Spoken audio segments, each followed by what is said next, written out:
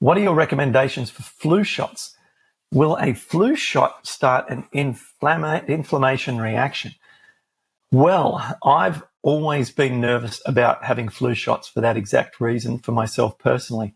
And in fact, earlier this year, in January, going back, 10, 11 months, I had a flu shot for the very first time against my will.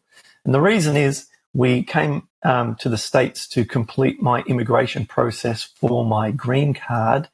And as part of that, everyone has to have a flu shot to be administered their green card. Now, my skepticism is probably at a sky-high sort of reading right now, because I don't know why US regulations think that it's unsafe for a person to be able to be administered a green card of the US unless they've had a flu shot, as if the flu shot is the most worrisome thing that a human could bring to their country, someone who hasn't had a flu shot. I had the same concerns. I work very hard to not introduce things to myself that could be troublesome for my immune system. As it turns out, it did absolutely nothing.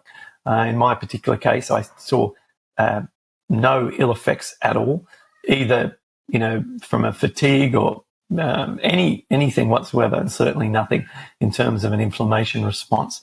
So that's my initial response. And then the second part of that is, I don't think the studies suitably support the risks of the risk benefit of taking a flu shot when you have an autoimmune disease.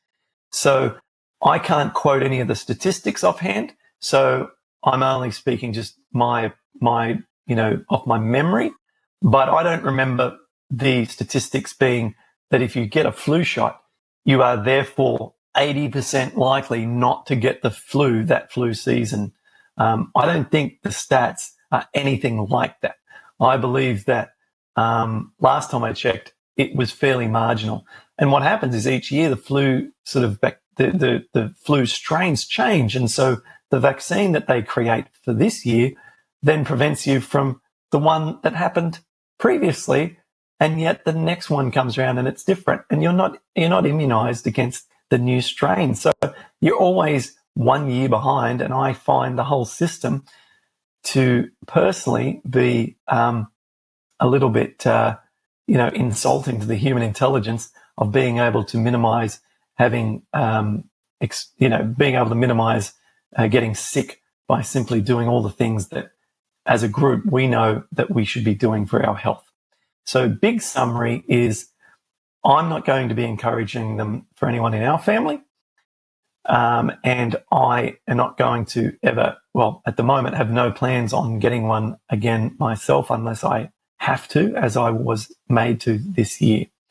But, these things, very controversial, and make up your own judgment based on that information and your own research.